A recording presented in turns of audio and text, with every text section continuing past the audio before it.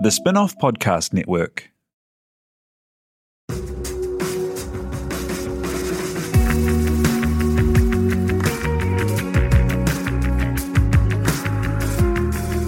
You're listening to Business is Boring, a podcast that reckons it's anything but. Business is Boring is brought to you by SparkLab, offering inspiration and practical advice to help businesses find their edge.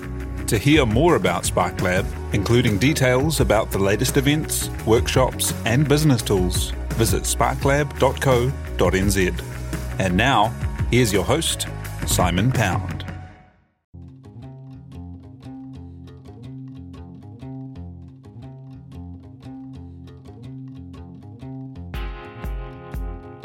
You're listening to Business is Boring, a podcast that reckons it's anything but. Business is Boring is made by The Spin-off with help from Callaghan Innovation, New Zealand's innovation agency. Here's your host, Simon Pound. You know what's absolutely bananas? The stories we've told ourselves in this country have been one-eyed. New Zealand Aotearoa has one of the world's most amazing stories of navigation and exploration, yet for years when it was taught about, it was only Cook and Tasman that were named. Kupe was called a legend, and the seafaring feats of journeying across the ocean and back again of the first people of New Zealand were written off as almost an accident. Everyone's heard of Cook, but how many people knew that great navigator only got his way in and out of trouble across the Pacific with the aid of Tupaia from Tahiti, who he picked up and who even had a map of the Pacific. Also, who really heard when they learnt about Cook how murderous his first trip was around New Zealand, his crew killing people all around the country? We've failed to tell the stories that didn't make the Pakeha tradition look good, but there's a tide turning. News comes that colonisation and the land wars will finally be taught in schools, but one person not waiting for this is someone who spent an entire career telling stories in new ways. Ian Taylor is behind a project to elevate the stories and understanding of some of our greatest navigators the world has ever seen. His company, Animation Research Limited, from Dunedin, has grown to become the world leader in sports graphics. If you've seen an America's Cup race and worked out who's ahead, that's his tech. And that's just the start. As pioneers in computer graphics, they were responsible for everything from the Bluebird penguins to Hollywood scenes to cricket graphics and everything in between. Ian Taylor is still leading the team and winning gongs for innovating to this day, but now also has turned his eye to making sure we all know our history so we can build from it. To talk the journey, our stories, and what's next, Ian Taylor joins us now. Kia ora, good morning. Kia ora, Simon. Thank you so much for being here today. Tell us about your start in entrepreneurship. So many great stories, starting back with dropping out of business school to join a band that toured with the Beach Boys. Yeah, that was back in 68, I think, 68, 69. And I remember I went down to do a business degree in Victoria because we'd grown up in Rauponga where things like, we never ever had a brand new car. So I thought I'd get a business degree and then I'd go and work for General Motors and maybe the first thing they'd give me was a new car. So that's how I started. But I only lasted at university for 6 weeks. So it was 6 weeks in, and a friend of mine who had been at school with turned up and said, "Hey, Ian, we've just lost our singer." It was a guy called Carl Evanson who went on to sing in the Formula. And he said, "We're in the Battle of the Bands this week, so we don't have a singer. What are you doing this weekend?" And I thought, oh, really? Well, that sounds... And it's funny. It's like having this is why your past is really important. Because the first movie I ever saw in a place called Koakoa up north. And I think I was probably about 4, and it was Bill Haley and the Comets, Rock Around the Clock. And I remember coming home from that thinking, one day I'm going to be in a band. I was 4. And so now this guy knocks on the door and says, "We've got this gap in the band this weekend." I remember that movie. I thought, oh, well, I'll go and do that. So anyway, we had this thing, and I think we won. Yeah, I think we did. I think we won with a Bee Gees song. And we recorded it. And then that was the next week he came to me and said, "So do you want to just join the band full time now?" And that's my first decision was, business degree, rock and roll band in the 60s. It was a no-brainer. So I joined the band. And you toured all around the country and then around the world and signed overseas? No. So I stayed while we toured. We toured, it was the Beach Boys, and the Beach Boys came to New Zealand. And I still remember this in Wellington. We went down and we did our rehearsal, then they turned up. And they kind of floated in. I can still remember that. It was just phenomenal. And I wasn't a big fan of the Beach Boys. I thought this mincy-pincy sort of music. And they get up on the stage, and this sound, the vocal sound that just came out, filled the hall. I just thought it was amazing. And absolutely terrifying, because I thought, we don't sound anything like that. We're in really big trouble. So we got on and got off as fast as we could. And then you jumped straight out of the 60s being in a band and into the army. Yeah, so again, I think that's, if I look out of my life, there's all these junctures that come up where you look, a critical point comes up and you go, yeah, left or right. So I'd been in the band for about 3-4 years. And, I wasn't great. I wasn't a great singer. We had a great time. But by this time I thought, I'm not sure about this. And then I got called up. It's really interesting. It was the very last military call-up ever. They only pulled 2 dates out of July. I mean, I had never even won a raffle. They pulled 2 dates out of July, and one of them was mine. But it was kind of like a sign. So, yep. I mean, it's not something, because I didn't have to go because I was in a band. Others were reliant on me, so I could have got out. But for me, it was a sign. So we'd heard this other singer in another band. I said, you guys would be better off with him. So you take him. I'm going to the army. So that's what I did.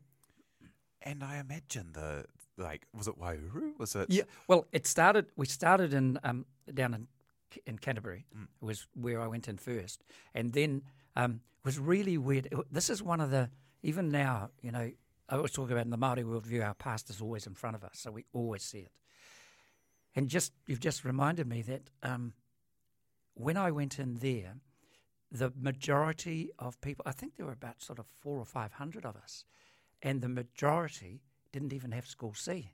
And a lot of them Māori, Pacifica, and I remember thinking that was really weird. And because I had School C in UE, I went immediately onto the officers course, and they sent me to Waihuru, and it was freezing, it was cold, but that's where I started. But even now, as I think about it, even back then, there was this huge imbalance. Obviously, most of these kids, and some of them, there were Māori there who didn't speak English, and I'm just realising it now. So this kind of mission we're on now is addressing something that has been wrong for ages. And out of that, you talk about education there. Out of the army, you jumped straight in and decided to knock off law school. And so obviously education I did something. Something in between? Something in between, yeah. But education was obviously really important there. So anyway, I get out of the army, and I'm kind of left standing there on the side of the road at Waihuru thinking, God, what do I do now, And when we toured in the band, one of the best places we played was Dunedin.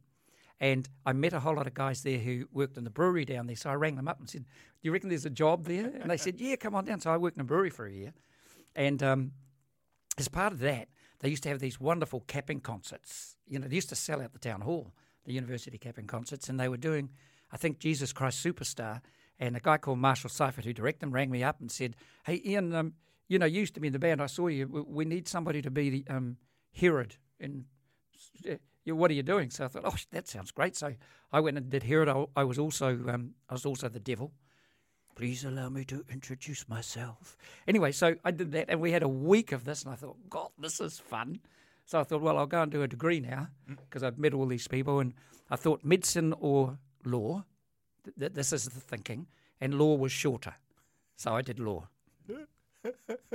And that Dunedin kind of had a kind of hold on you. So you loved the place and then went and studied down there. And how did kind of like deciding to stay and make that your place kind of lead to some of these opportunities? Because you rolled out of law school and then into television, which play school. Yeah. Well, actually, so it was my last year. So I was just finishing my degree, and someone they rang me up from the TV studios and they said, you used to be in a band. Would you like to audition for Play School? And at that stage, I had a job in a bar. I used to do all this sort of stuff, and I thought, so here's this history again lying in front of us. So I absolutely remember in boarding school in Masterton, I was there when television came out, and on Sundays used to go out with the day boys. They used to go out for dinner and stuff, and I went round to this house, and they had one of these new things called a TV, and I still remember seeing the Donna Reed show on telly. So I was probably 15, 16, and I remember thinking, one day I'm going to be on the telly. That looks really cool. So here again, your past always in front of you. Somebody rings me up and says, you want to be on the telly? Didn't matter that it was Play School. It's the telly. So anyway, I did it as a part-time job. Play School's one of our great cultural institutions in this country. It was fantastic, and it was perfect because, I used to work in this bar for a pittance to make money. Well, this one, it paid you, it doesn't sound much now, but they paid you $50 a program.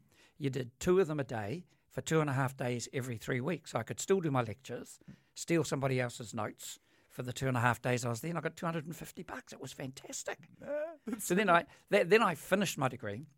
And I thought, well, I better go out and find a law job now. And somebody again came up and said, old Ray is leaving Spot On. You should go and talk to them. So this friend of mine, really good friend now, Mike Stedman. So I went and saw Mike, and he said, oh, yeah, okay, well, we better do an audition. So I thought, yeah, okay, we'll do that. The audition was brilliant. What he did was we all went over to the City Hotel, I think it was called then, and there were no New Zealand wines at the time, but our task was to drink every bottle of German white wine they had, the whole team. This is a kids' program, by the way. So the whole team, we gathered around and we drank every bottle of white wine they had. Then we went back to their office, and it was a big office, and there was a target on the wall, and he gave me this bow and arrow, and he said, if you hit the target, the job's yours. It's really funny. I was talking to him not very long ago, and both of us can't remember whether I hit the target, but I got the job. Coming out of the army, you probably had a few skills with the target, eh? And then that kind of that step into TV, like obviously you loved the telling stories, and you love to kind of like package things up for people. What led you into the production side of things from being a presenter? Well, there were a number of things. So it was a great time. So I had Spot On, and then I was part of the team that started the initial company that became Natural History in the end. Yeah, well, and they're a huge success story for New Zealand that so few people know about. Yeah, so we're part of that, and there were all sorts of things sort of went through, but ultimately TVNZ decided that they were going to close Dunedin down. So, there were about 300 people working there. We did around 30%, 40% of all local production was actually made in Dunedin at the time. Wow. And so by then I decided that I was never leaving Dunedin. So I figured, God, I don't know very much. I can't remember my law degree. I wouldn't know where to find it. And so I just came up with this crazy idea. At the time I was doing Funniest Home Videos as well. So I was flying from Dunedin to Auckland to do Funniest Home Videos. And on one of the trips, I went caught up with the boss of TVNZ and said, if you're closing that down, could we lease it off you? Because I'm going to stay there. So we did a deal, we leased it off, and we started making kids programs down there. And at the same time, I was still doing things like reading the news down there. And one day I read this is 1989, I read the news about these 4 students from Otago University had just gone to America and won the World Computing Champs. They're the first non-American university ever to do it. They beat Stanford, Harvard, all the big guns, cleaned them out. And I remember reading that and thought, God, that's interesting. So one day I popped down there and saw what they were doing and thought, God, I've just leased this TV studio. What if we bring some of your computer graphics into here? Maybe we'll get jobs in Auckland. And that's how that started. So we kind of, no plan. Yeah. It just seemed like there's an opportunity. Why don't we give this a go? And we did it on a handshake. Yeah. With the university, no paper signed. Did it on a handshake. And really interesting, the two of the people who were in that team, who started with me in 1989, are still with me. Wow, and that entrepreneurial jump into taking on a large space, going to the university and striking a deal to go into a partnership with them, and convincing these, scientists that it'd be a good idea to jump out and work in the thing. Like, what was your pitch? Actually, the bigger pitch I had, because in order to take over those studios, I needed $500,000, and I had about probably 15 in the bank, $15, and so there was this really cool. My accountant, Māori friend of mine, Phil Broughton.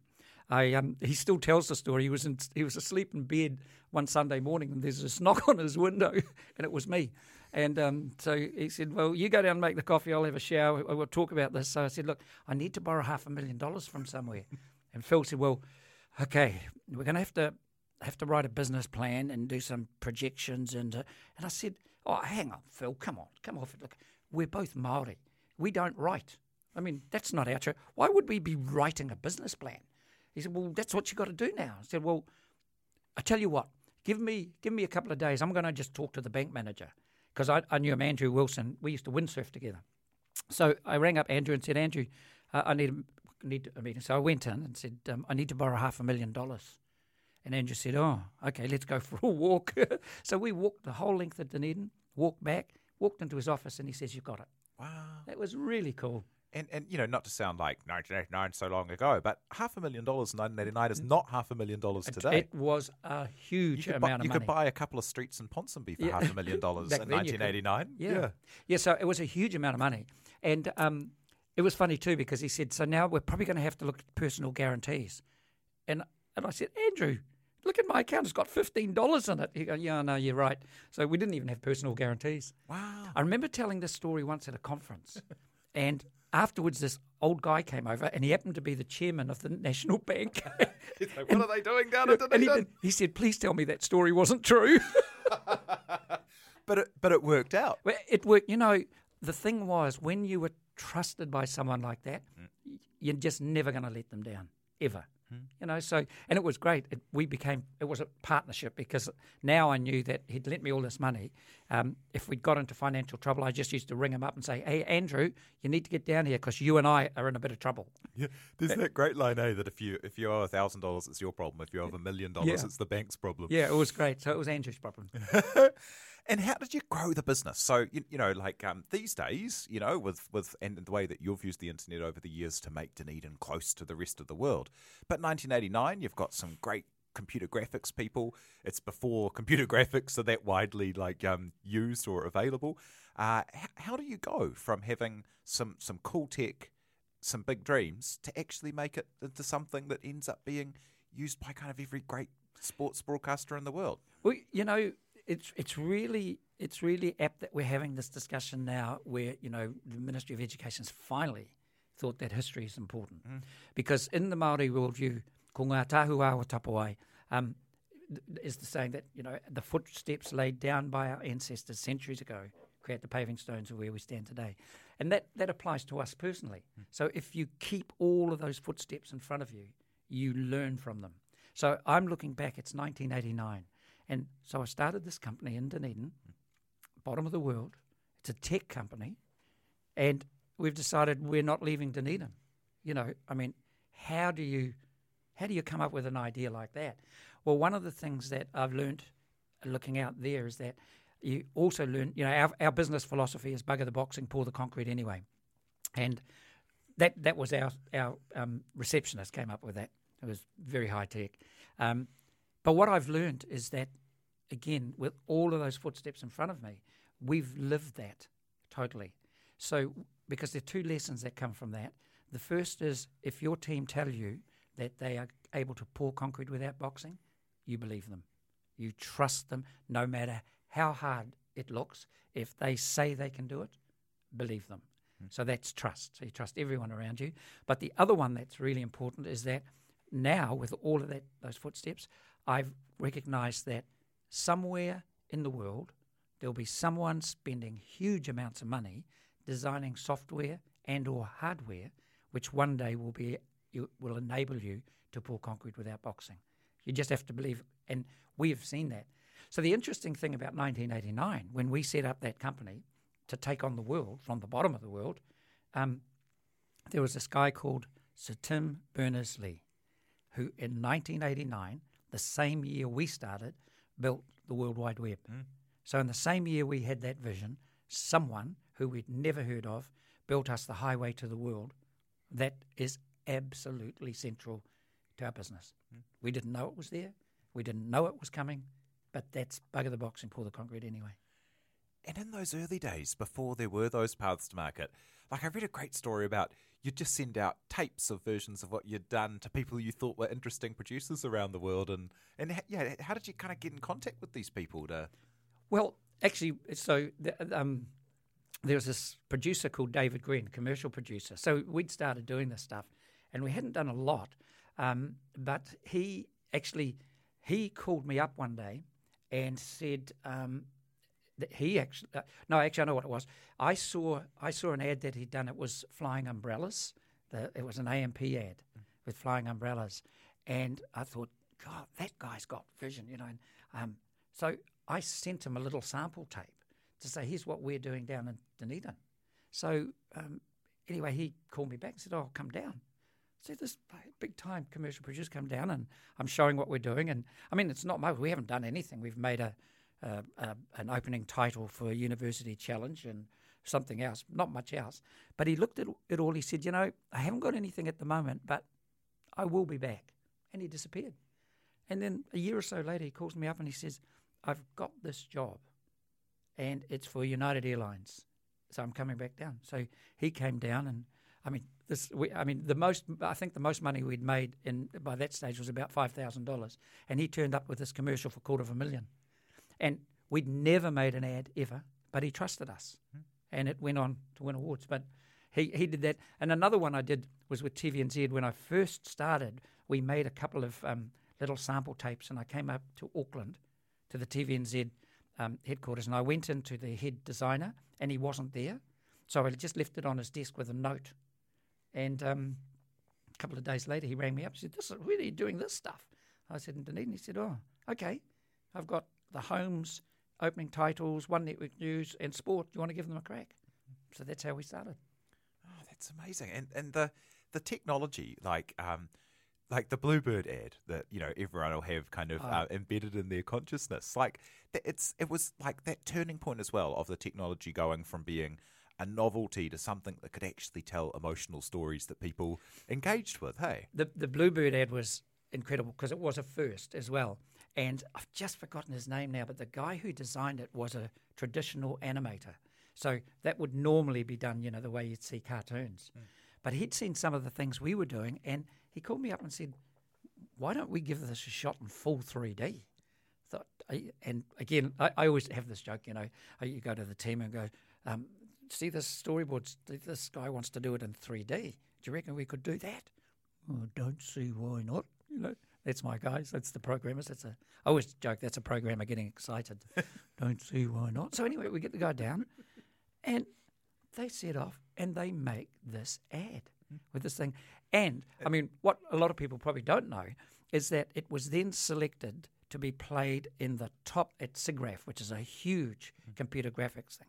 And then they have this ultimate theatre exhibition where they select the best animations in the world and they screen them over 5 nights. There's 2,000 people in the hall. It's absolutely sold out. And so we get selected. So we go up there, 3 of us, and we're sitting up the back, and you catch these buses, and there's bloody crowds of people everywhere. We catch these buses, and we're watching, and this was where they introduced the first animations for Toy Story, Batman.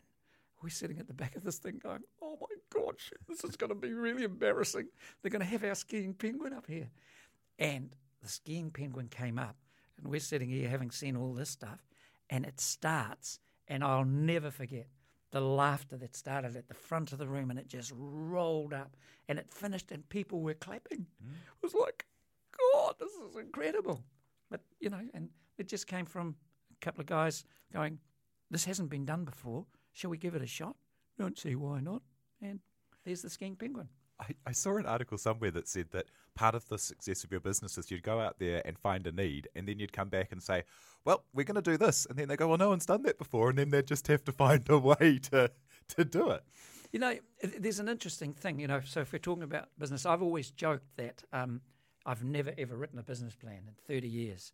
And I always used to, I always tell a story that if anyone asks how I got here, I just surrounded myself with really clever white people. And but as time's gone on, as I've started to explore these stories about our ancestors, celestial navigation, the design of these waka, which was absolutely incredible, fastest migration in the history of mankind, untold story. I've discovered that that's kind of this, surrounding myself with white people, it gets a laugh, but it's that kind of casual racism, and I'm guilty of it because I actually thought that. What could I be bringing to this? Well, I think this project I'm on now, as I've looked at the celestial navigation, I think I know what Māori and Pacifica can bring to business, and I think it's something that has been lost. I was talking to Hotoroa Kerr, who teaches celestial navigation. He was telling me the story about how he had this young guy that he trained, and they went out for his trial and test out to sea. And a day or so out, the fog closed in, and it stayed closed in. So they couldn't see the stars. They couldn't see the sun, the rising sun, Venus. And Hotoroa could see that he was concerned, and so he called him over and he said, look, we've taught you everything you need to know. Nature has all of it's out there. So what you need to do now is go lie in the hull and feel it. Close your eyes and feel it. And so he went down, for a few hours, came back upstairs and went, I think I know where I am, And when I heard that story, I'm not comparing myself to Celestial Navigator, but if that's in our DNA, then I would look at animation research as being my waka. And over 30 years, whilst I haven't written a business plan, every now and again, I go down, lie in the hull, close my eyes, and feel where the currents are taking us.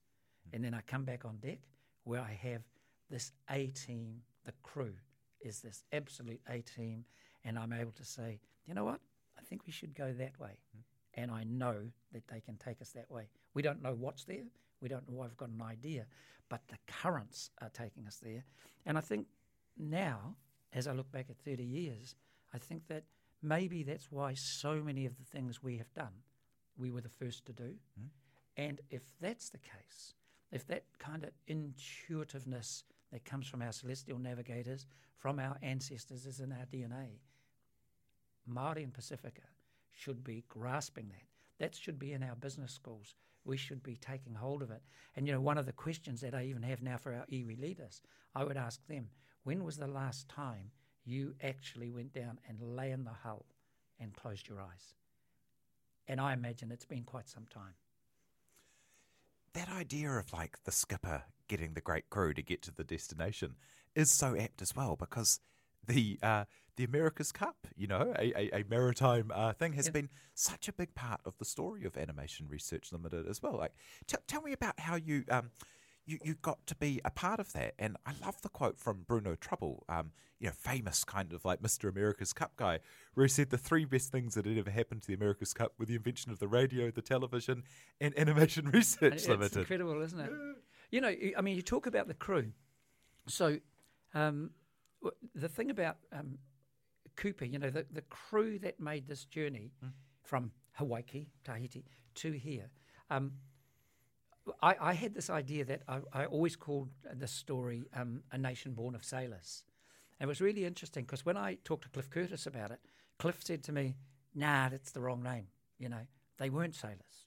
I mean, some of them were, but it was bigger. And so I used to have this thing, A Nation Born of Sailors, Innovators. It was this huge, long line. But as we came to putting together this new platform, I had called it A Nation Born of Sailors. And two people that I've got working on it, Anna Marbrook and Brendan Donovan, came back to me and said, and Anna has done all these stories on waka. Anna came back and said, we're having to think about this. We shouldn't call it A Nation Born of Sailors.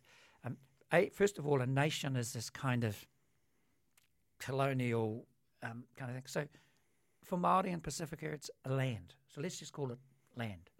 And this whole idea of sailing is just a small part of a much bigger thing, which is voyaging. Sailors voyage, but on those waka, everybody on the waka was at their A team.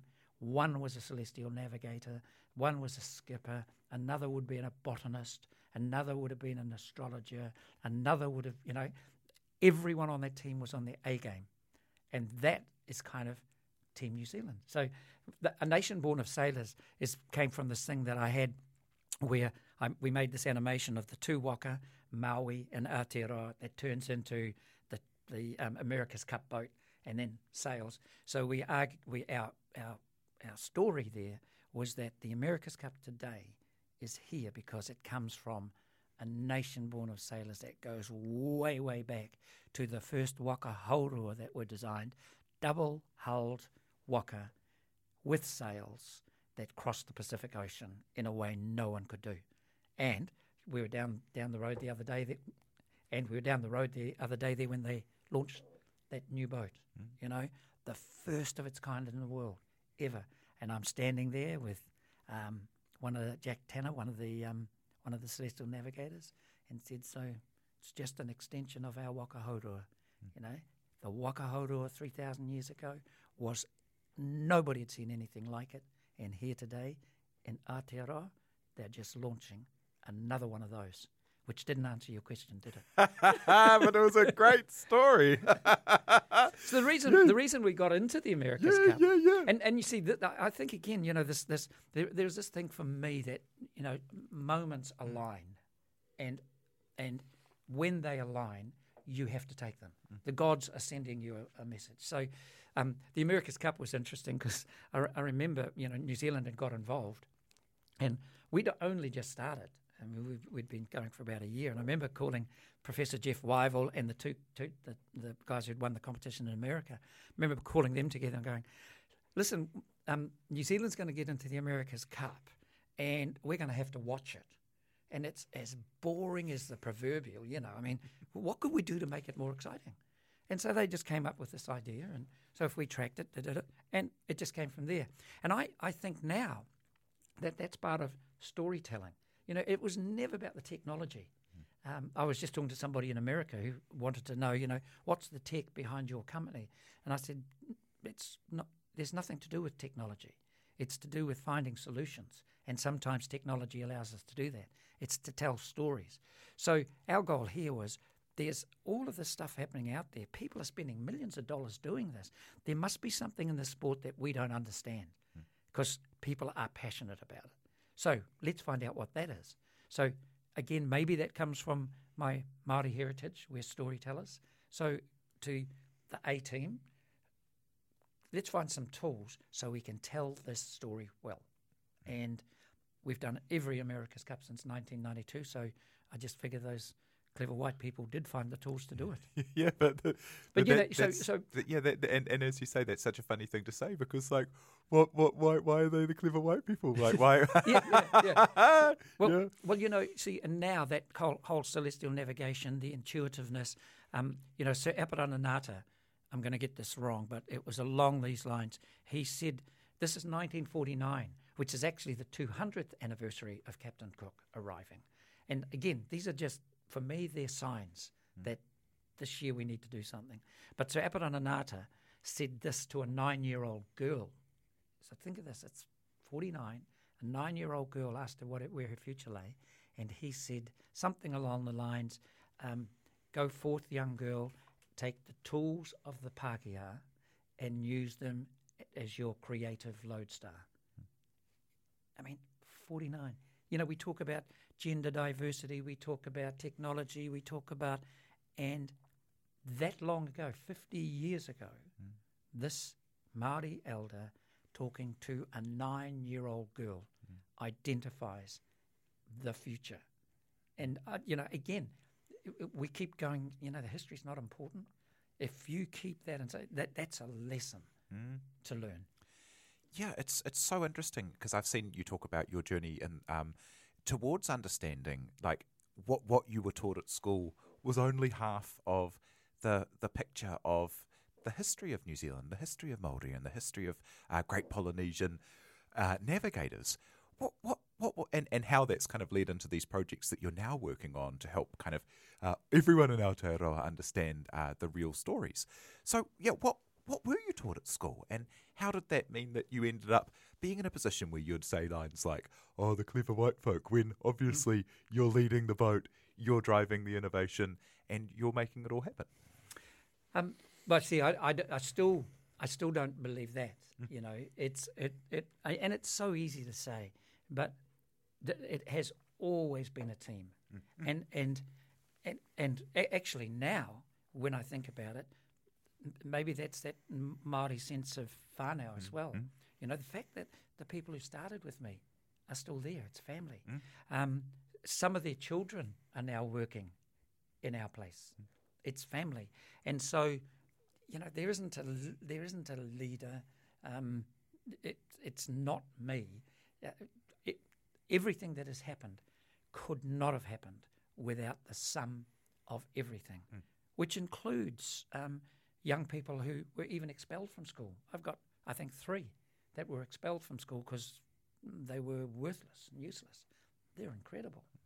So, you know, I guess we did kind of grow, and I think more about my mother, who back in the 1950s, she was a school teacher, fluent in the reo, but didn't use it around us, used it with the aunties. But, you know, she was faced with this whole conundrum, what's the best thing for my children? And so at that time, she had been convinced, you know, they'd banned the language in schools, they'd done all sorts of things, that if these children are going to succeed, we have to get them up to speed in this Pākehā world. So I went off to a boarding school at the age of 11 and learnt this entire Pākehā world and have gone through. And so, you know, stars aligning. So really interesting. This year is the 250th anniversary of Captain Cook. And that immediately kind of stood out. It was sort of like, actually, you know what? At least I know now that my ancestors got here at least 500 years before them. I don't know how, and it's kind of often said a bit of a legend, and some people had argued, you know, like Goldie, that they were blown here in a storm. So I started exploring that, and the stories, it's like, oh my, this is incredible.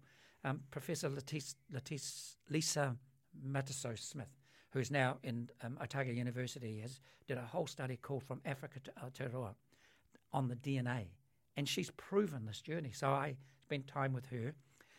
So as it started to progress, you went, this is the 250th anniversary. We really should be talking, if we're talking about footsteps, Captain Cooks are there and they're valid. They go back 250 years. What I found from Lisa was my ancestors went back another 3,000 years to Indonesia. Actually, they went further than that. They went all the way back to Africa. The journey of mankind started 69,000 years ago in Africa. And that's accepted. It didn't start anywhere else. There was this point. And then there was this point. And then it spread around the world, walking, mainly by land. And the thing that really struck out for me was that now that I've seen this other journey that came down to Aotearoa, that journey that began 69,000 years ago ended here. This was the last place. So we can talk about Polynesian ancestors, we can talk about those, but actually if you look at the really big picture of mankind left Africa 69,000 years ago and it ended here. No other country in the world can say that. We are the ultimate destination for all of mankind. And so it isn't about necessarily Māori. So Captain Cook, their ancestry goes all the way back there. So we come from the same source. What an amazing lesson to pass to our young people that says, you know what? No other country in the world can lay claim to this. And do you know why they're now trying to go to Mars? It's because there's no place left on Earth. We are it. And if we are it, then we should understand all the cultures in the world. We should be the most harmonious country in the world. We should understand that our roots encompass everything. And this is the time to tell that story. And just to put the last bit in, when I saw that this was also the 50th anniversary of man landing on the moon, everything lined up. Kupe's journey to New Zealand is absolutely the equivalent of man going to the moon. For thousands of years we looked up there, we saw the moon, we knew it was there. But we had to gather the knowledge and the technology to get there. What I've learned from Lisa, the trip across the Pacific stopped around Samoa, and they spent 2,000 years because they'd reached the limits of their technology. So over 2,000 years, they developed the knowledge, they developed the technology to go to this land that they knew was there. Just like we could see the moon, they could see this land down there. They developed the technology and then set off on a 4,500 kilometre journey across the ocean because they knew it was here. It's the same as man landing on the moon, and this is the 50th anniversary. It's a much bigger achievement for the first navigators that found New Zealand than Cook. Like the fact that in this country, those stories haven't been told. Like, how many statues are there to Cook, and how many statues are there to Kupe? How many banknotes? How many coins? How many things? How present in the consciousness? And it's just totally wild that there's only been this one story of discovery for so many years. Yes, and so we kind of grew up with this whole idea that it was a bit like they were legends. Myths and legends. Like in Wellington, there's this wonderful project going on between a young Māori lawyer and a Pākehā lawyer at Vic. And they're doing a program because the young Pākehā lawyer comes from quite a famous family, and one of the streets is named after his family. And so the two of them are working together, and the first thing they've discovered is something like there are 160 statues in Wellington. 150 of them are European, So you probably do the same around Auckland, just about everywhere you go. But I think the important thing is that this isn't about having this discussion in anger. No. Because Captain Cook was an incredible navigator. His contribution to the world is significant. But and we're not saying that our tupuna were superior. They were pretty cool. What we're saying is that while we learnt the stories of the Egyptians with their pyramids and Stonehenge at school 3,900 years ago, that was the same time that our Polynesian ancestors left Southeast Asia on this incredible migration in state-of-the-art craft across the world. So we're not saying we're better. What we're saying is we're missing. It's been missing. It's missing. So let's just fill that gap. I have this thing that we use on the program which shows the history of. If you type in, is it just? Sorry to interrupt. Is it just missing, or has it actually been covered up? Because let's look at Cook. Like, he's so famous as a great navigator, but like, how many people would have known until so recently about the role of Tupaia? How many people would have known that he picked up a man in Tahiti who was a great noble, a great tohunga who was able to then have a map of the other Pacific islands and was able to guide Cook to them, and then was able to converse with the people he met. And then when they made it to New Zealand, although he didn't have a map all the way to New Zealand, his language was so similar, his Tahitian, to Māori, that he was able to converse with people and translate and get Cook out of all of this shit that he got himself into because he was a murderous ratbag. And so we have only heard the Cook story and never heard these other things. But the stories were there. They've just been chosen to not be told. Well, maybe there is another side to that again. And again, this is about having the conversation openly. So, the knowledge of the celestial navigators was guarded. So, it wasn't shared inside the culture. The tohunga who understood this, they passed it down personally. So, and because I guess maybe we didn't have the written word either, so it was a protected knowledge. So we could be at the stage when Captain Cook arrived that, a lot of Māori didn't really know the story. The tohunga did, but they're not going to share it with this white guy. It's sacred. It's tapu. So there's a whole gap there that maybe there's another way to view this. And, the fact that we didn't have writing, all of these stories were held in what we called were our myths and legends.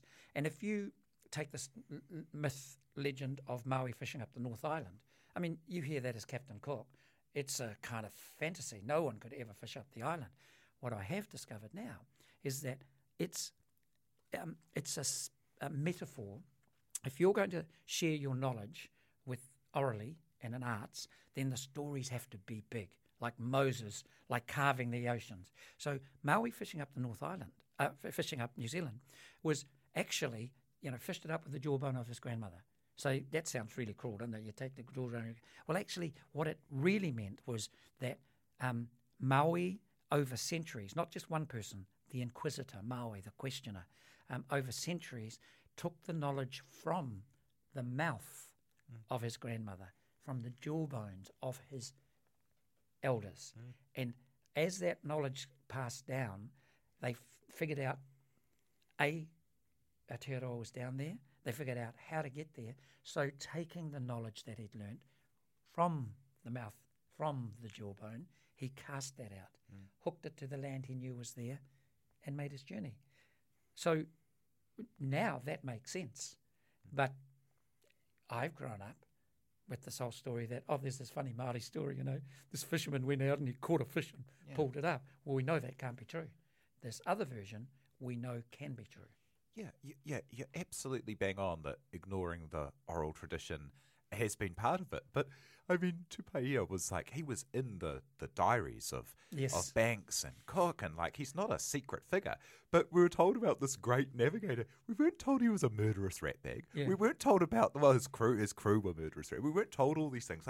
If you look at the, there was that fantastic tweets recently talking about all of the places that he stopped into around New Zealand and the body count. Yes, and it's just not the way it's been taught. So I guess I'm just saying that it's amazing that we've had this one-eyed view of history, and it's so cool that this is the backdrop to your creating this new project, which we should talk about the project. So to help make sure that these stories are told. The stars are aligned, and it's kind of interesting that the whawhaiti from Tahiti. So we've put all our tracking gear on it. Yeah. So tell us about what that is. That project is that's rolling out now. So what it's so I decided that if I look at where we'd come from, we developed all this technology for the America's Cup, Volvo Ocean Race, with all these clever white mates I've got. But we developed all this technology, and then we discovered that they're going to do this voyage, which is actually the equivalent of Kupe finding New Zealand, 4,000 miles from Tahiti to here. So we have this idea, why don't we put all our tracking gear on it, and then we'll track this thing, and right alongside it, it's like we've gone back in time and we've used today's technology to prove Kupe's voyage. Because on board that waka is a 26-year-old Tahitian wahine, who's the skipper. So we've just tracked them over the past couple of weeks all the way down to Tauranga, which they've gone into this morning. On our app, you can see it. And we've tracked them using millions of dollars worth of satellites. She has stood beside that, not needing any of it, and she has absolutely nailed it, using the same celestial knowledge that Kupe brought to here. So even just having all of our young people, but in particular the Māori and Pacific, are going, hey, bro, you got something to be really proud of. And this science, innovation and technology, it's in your DNA. So even this past couple of weeks, so we've just started tracking the Endeavour from Sydney coming across, and it's really interesting just to watch that track. It's half the whawhaiti is twice as fast. That's what Captain Cook found when he got to Tahiti. The waka came out to meet him, sailed around him, and then leading him back in. They kept going back because they thought his boat was broken because it was so slow. Yeah. But that's not the story we get told. We were never told that Captain Cook turned up here to a culture and a technology that was equal to what, at least equal, and in some cases advanced. That's why this was the first place the British Army got its butt kicked, because they couldn't find a way into these fortified paths that they'd never seen anywhere in the world. We didn't learn those stories. We've learnt these odd stories about bloody savages hiding behind picket fences. The design of those things is science, technology, engineering, and math. And our young people have to know that. And so you've created this, it's the anniversary of Cook's landing, and so there were all these things planned around the Endeavour, and you went, well, hang on, how about the story of the waka that arrived here? And so you've added that into the story, but also created a platform that you're going to be launching to capture all of these stories that haven't been told. Is that right? Yeah, so we've raised so far $1 million. I need to find another half to get through it. We're delivering all of our stuff for free, and what we're building is this platform that we are gifting to.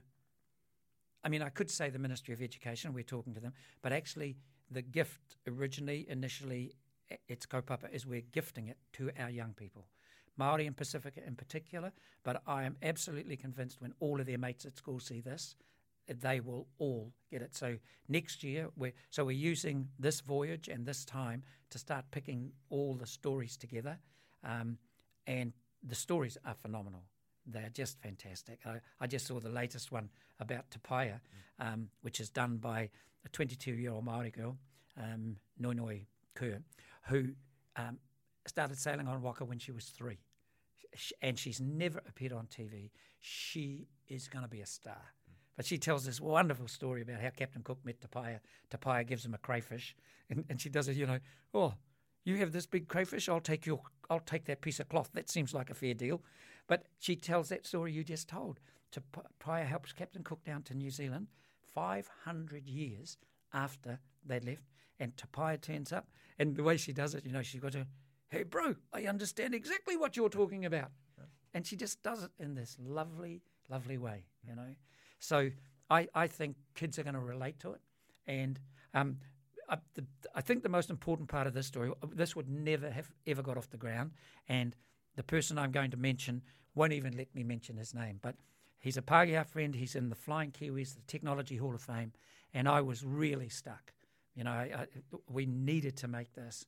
And I needed to put some funds together. So I rang him and I said, look, I'm going to tell you a story. So I was 5 minutes on telling him this background.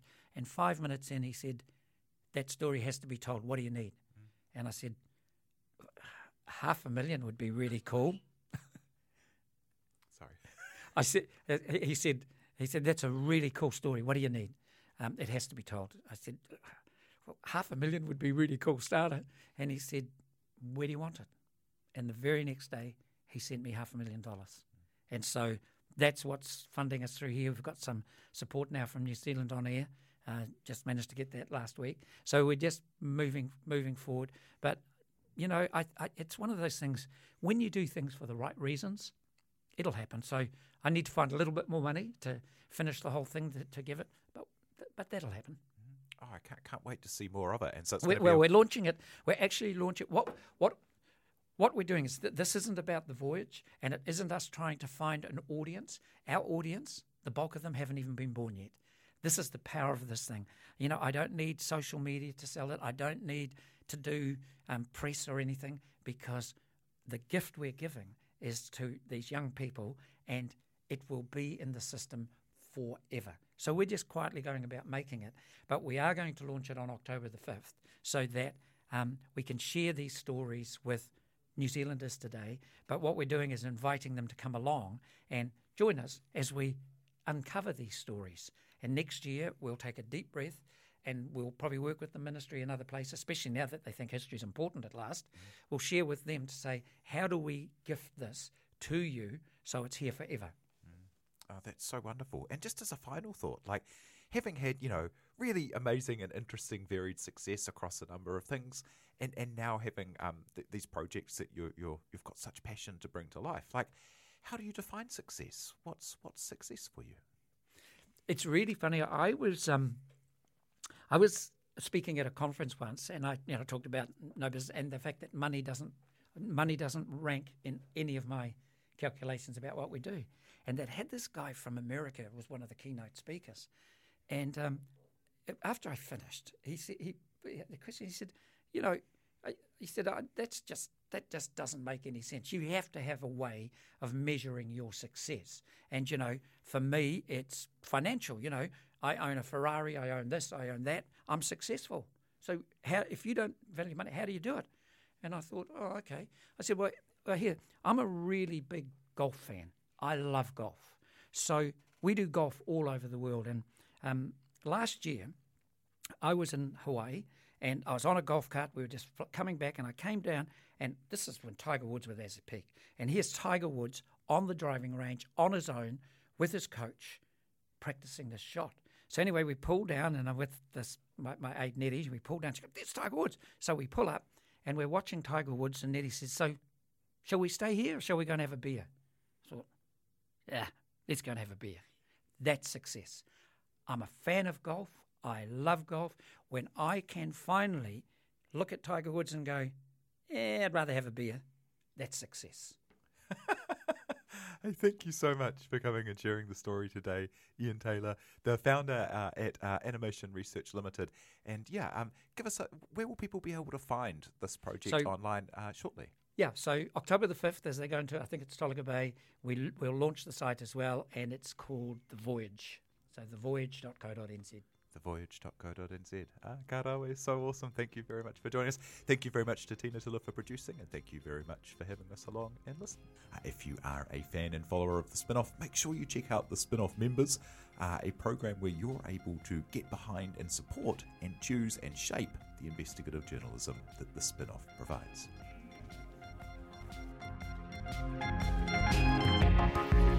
You've been listening to Business is Boring, presented by Simon Pound,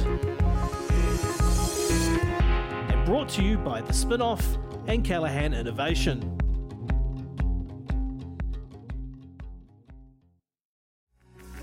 From the Spinoff Podcast Network, that was Business is Boring, brought to you by SparkLab. Make sure you're following Business is Boring wherever you get your podcasts. And for more information on SparkLab, visit sparklab.co.nz.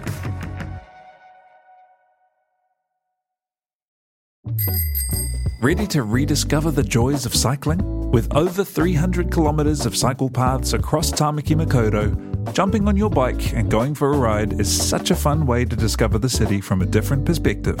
Cycling is getting more and more popular across Auckland, so now's a great time to join the hype and give cycling a go. Head to at.govt/cycling to find your nearest cycleway today.